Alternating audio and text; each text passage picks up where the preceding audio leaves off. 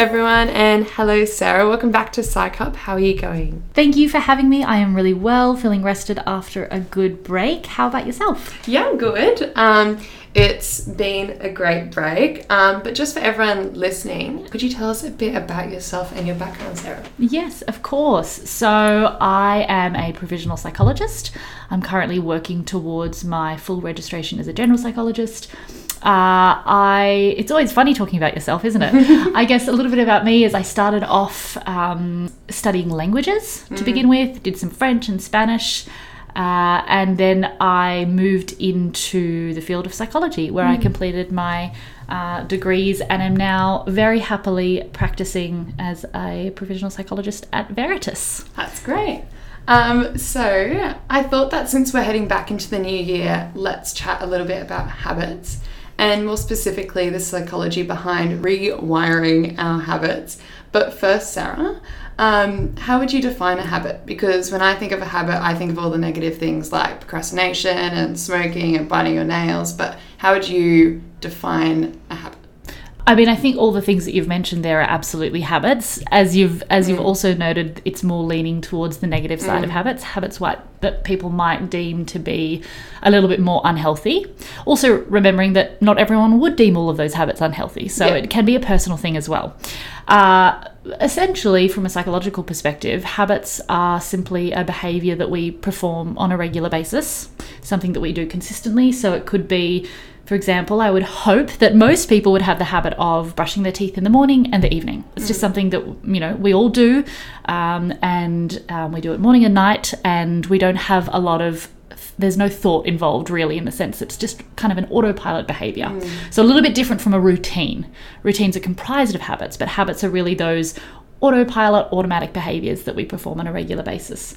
They're really driven by reward-seeking mechanisms in our brain. So we will get some kind of reward from it. So, for example, social acceptance from brushing your teeth, having the delight of a clean mouth, that minty fresh feeling, they're all kind of rewards that our brain associates with that habit. And I find this an interesting fact as well, that forming habits is a way for our brain to be more efficient.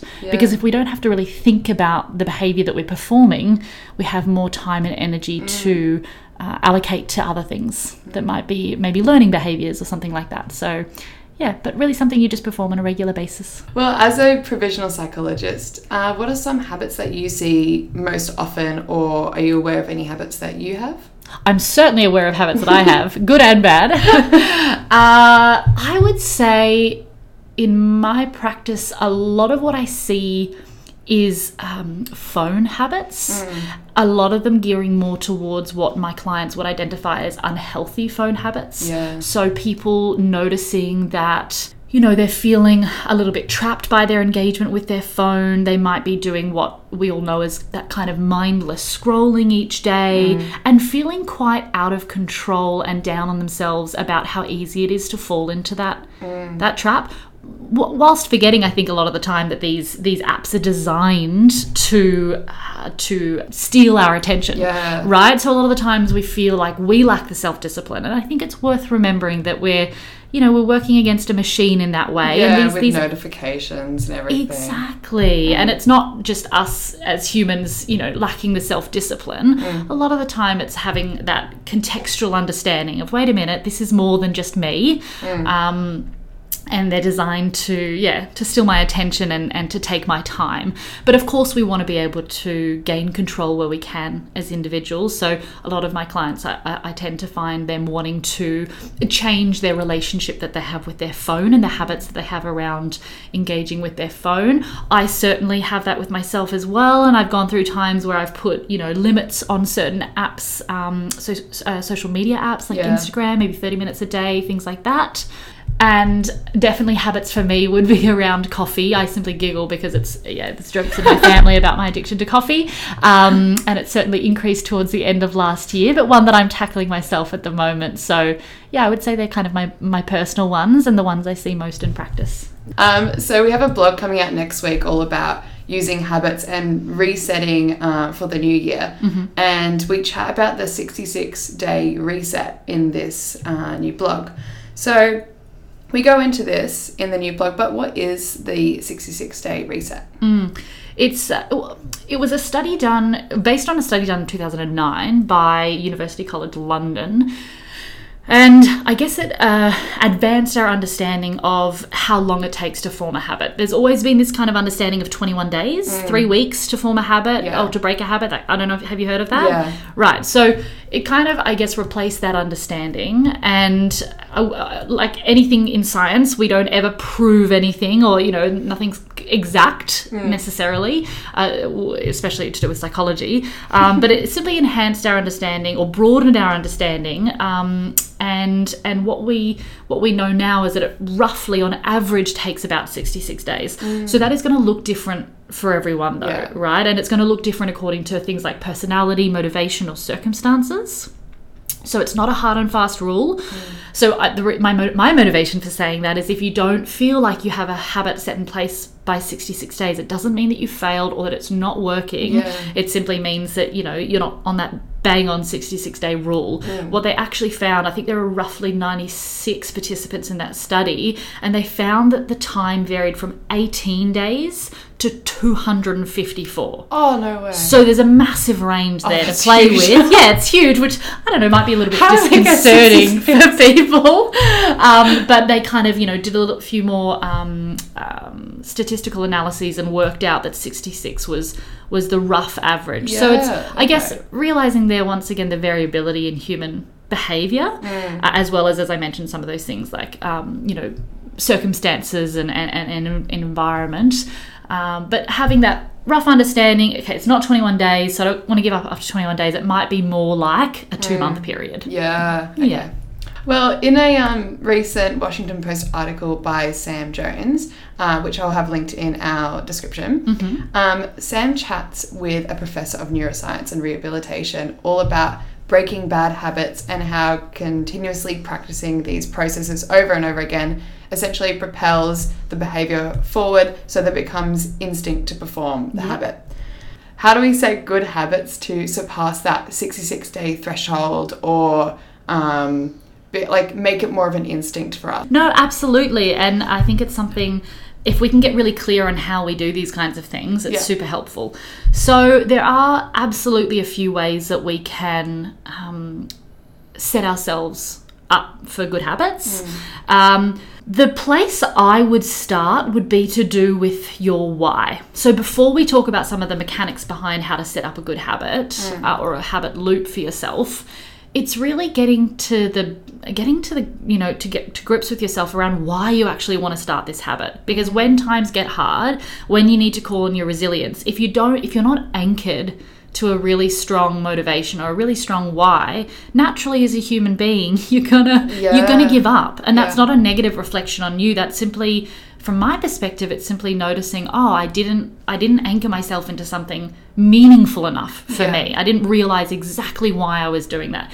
For my psychology degrees would be an example of that for me. It was a tremendous amount of work. And there were many, many times that I did not feel like studying, or I was incredibly stressed, or I wondered whether I would reach the end. But it was only because of my, I would say, very strong passion for the field and for what I wanted to contribute and what I wanted to learn that I persevered. And the habits that I had in place to do that, like consistently studying or getting enough sleep or, whatever it was, were the things that helped me do that. But if I didn't have that why, there would have been so many times that I would have given up. Or think about professional athletes. Maybe they get up at 4 a.m. every single day, and the food that they have to eat, which in my opinion doesn't sound particularly appetizing or indulging, right? But they are so anchored into why they want to do that. Yeah. So you can really ask yourself the question of, why am I doing this? You can do a bit of a laddering technique. So, I want to start eating healthier. Well, why do I want to start eating healthier? Then maybe you answer, because I want to feel good in my body. Why do I want to feel good in my body? Because I find that I can engage with my life in a more, meaningful way if I feel good in my body. And then why do you think you can engage with your life in a more meaningful way? And you kind of just follow yourself down that rabbit hole of the why to get to a really core value of what's motivating that behavior. And sometimes you might say, you know what? I don't actually want this enough. Yeah. So trying to pursue this habit might not be worth my time, and maybe there's going to be another time in life that I want to do it, and there's another habit that I want to form that's more meaningful to me now. So that's the first thing, getting really, really clear on your why. I would also say start really small and then build momentum off that. So don't try and change, if you want to change habits or start new ones, don't do, 6 at a time. Yeah. Maybe try 1, or if there are 2 that are complementary and they're going to help each other, you can try 2 at the same time. But start small, start seeing your wins, feeling good about yourself, feeling capable, feeling in control, and then you can start to kind of, build on that. Yeah. And then when I mentioned before the mechanics, a few little tips would be things like piggybacking. So you can say if someone wanted to create the habit, form what they deem to be a healthy habit of 10 minutes of meditation each day or 10 minutes of mindfulness, they might piggyback that new habit on the back of something like brushing their teeth. Oh, yeah. Right? So it's an existing habit, and then you piggyback the new building, one onto it. So you go, okay, I already brush my teeth every night before bed, and then straight after I brush my teeth, I'm going to start this 10-minute mindfulness thing, right? And so then it becomes something that is, it helps with that automaticity, always a challenging word to say. It helps with that kind of automatic behavior. Another thing is making sure that the reward is worth it. A little bit like the why, but making sure in those day-to-day habits that the reward is worth it, and it's big enough for you to want to do the challenging behavior. My example for that would be something like looking for houses or resumes, which might not be a long-term, hopefully it's not a long-term habit, but something maybe you want to, you're looking for a new job and you want to apply for a job every day. You want to get into a habit of doing that until you find something that you like. Your brain is going to identify actually applying for the job as a really adverse event. No one enjoys doing it. It's really arduous and it's not fun. It's very tedious. But the reward for doing it, which is I'm not happy in my current circumstances, and so I want to move myself to somewhere else, that is going to be enough for the brain to engage in that adverse behavior. So make sure outweighs it. Exactly, perfect word. So make sure that the reward is big enough. And the other one I'll mention is making sure that it's easy enough to perform the habit. So if the gym, for example, going to the gym is something that you want to do, help yourself out by making sure that you have, your sports shoes and all your clothes ready to go, in your car, or maybe you don't go home before you go to the gym, so you have all your stuff with you so you can go straight to the gym and you don't even think about it, right? That habit, you don't even think about it, you just get to the gym, and then by the time you're there, and maybe you've thought about the fact that you're about to sweat arduously for 45 minutes, you're just in the class and you have to do it. So just make it really easy to engage with the habit. That's something that can be really helpful as well. So they would probably be some of the main tips that I see out there. Those are great. So I'm a chronic nail biter, and I've been able to break the habit a couple of times here and there over the years, and I've even been able to completely stop biting my nails for years at a time. Awesome. And then I'll end up falling back into it. And I think this is a pretty common thing for people to break a habit then fall back into it, and you hear the phrase it's easier to quit every single time, and those sorts of things where you kind of fall back into those habits and try to get back on top of it.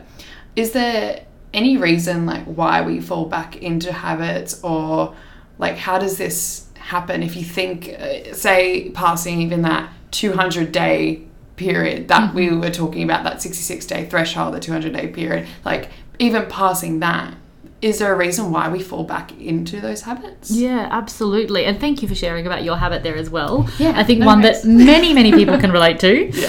I think really it's the understanding that nothing in life is permanent. Right? Except for change and taxes. But nothing is forever. And so a lot of the time with habits, it is triggers that encourage or discourage them. So maybe, and it would be interesting if you were to reflect on kind of those times that you did fall back into that nail biting habit. What was happening for you at the time, and what was happening in your environment? Were you rested enough? What stresses were in your life? What people were around you? Because interestingly as well, our brain makes these connections with, you know, with this friend, I did this thing, I had this habit, you know, or maybe in this family context, I did this thing, right? And so your brain goes, excellent, that person, this behavior, as opposed to even if you've changed that behavior since you've seen that person. Yeah, linking it, Exactly. It just links it back to it. You know, a brain is a set of pathways, really, and connections. It's much more than that, obviously. That was a very simplistic view of the brain. However, that, you know, it is a lot of it. And so really triggered by those different kinds of things, environment, stresses, you know, how well rested you are. And it can also be a sense of comfort as well. You know, you associate it with, like I said, a certain person, a certain place, a certain reward. And it's that kind of sense of comfort. And so if you're some of your resources are a little bit depleted, you might naturally kind of fall back into that. I mean, I suppose ex-partners are a really, really good example of that as well, right? A lot of people will fall back into the comfort of texting an ex or something like that because it feels familiar or it feels good in some way, it feels instinctual, feels habitual, you know, even if they know that it's maybe not the best thing for them, but it might be something going on for them, which contributes to that behavior. I also think it's worth remembering that, you know, just because you have maybe replaced a habit or you have, you know, broken a habit and you're not doing it anymore, it doesn't mean that those neural pathways don't, I mean, at a certain time they may not exist anymore, but you've formed a really strong superhighway in your brain biting your nails for a long time. Okay? And then maybe you found a bit of an alternate route. Yeah, you're going a different direction and that's fantastic. But it doesn't mean that there won't be, as we mentioned, certain triggers around. And it's really, really easy to go back to that superhighway and just to do that familiar route that you know. So I think it's not getting down on yourself about it and saying, oh, you know, what's wrong with me that I'm going back to this habit? It is a completely natural human behavior to do it. And it's more that curiosity and awareness around, well, what's happening for me at the moment that's contributing to me returning to that habit and looking at that. Does that make sense? Yes. Awesome. Amazing. Well, thank you so much, Sarah, for joining me today. Do you have any final words of wisdom for anyone wanting to create or break a bad habit? Yeah, it's been a total pleasure. I hope I've added some value. And, you know, my final thing would simply be to be compassionate towards yourself. You know, be kind, be patient. Remember that we're human. If this was easy, we wouldn't be talking about it. And there is no person that has a perfect set of habits, you know, and never falters and never finds themselves feeling like they want to, you know, add a habit or break one. And it's simply starting small, going slow, and remembering that you're human and being kind to yourself and compassionate along the journey. Great. Well, thank you everyone for listening, and remember to stay tuned for our upcoming blog that comes out next week, and we dive deeper into the 66-day reset and share some tips on how you can set up your own habit tracker. Thank you, and I'll see you next time.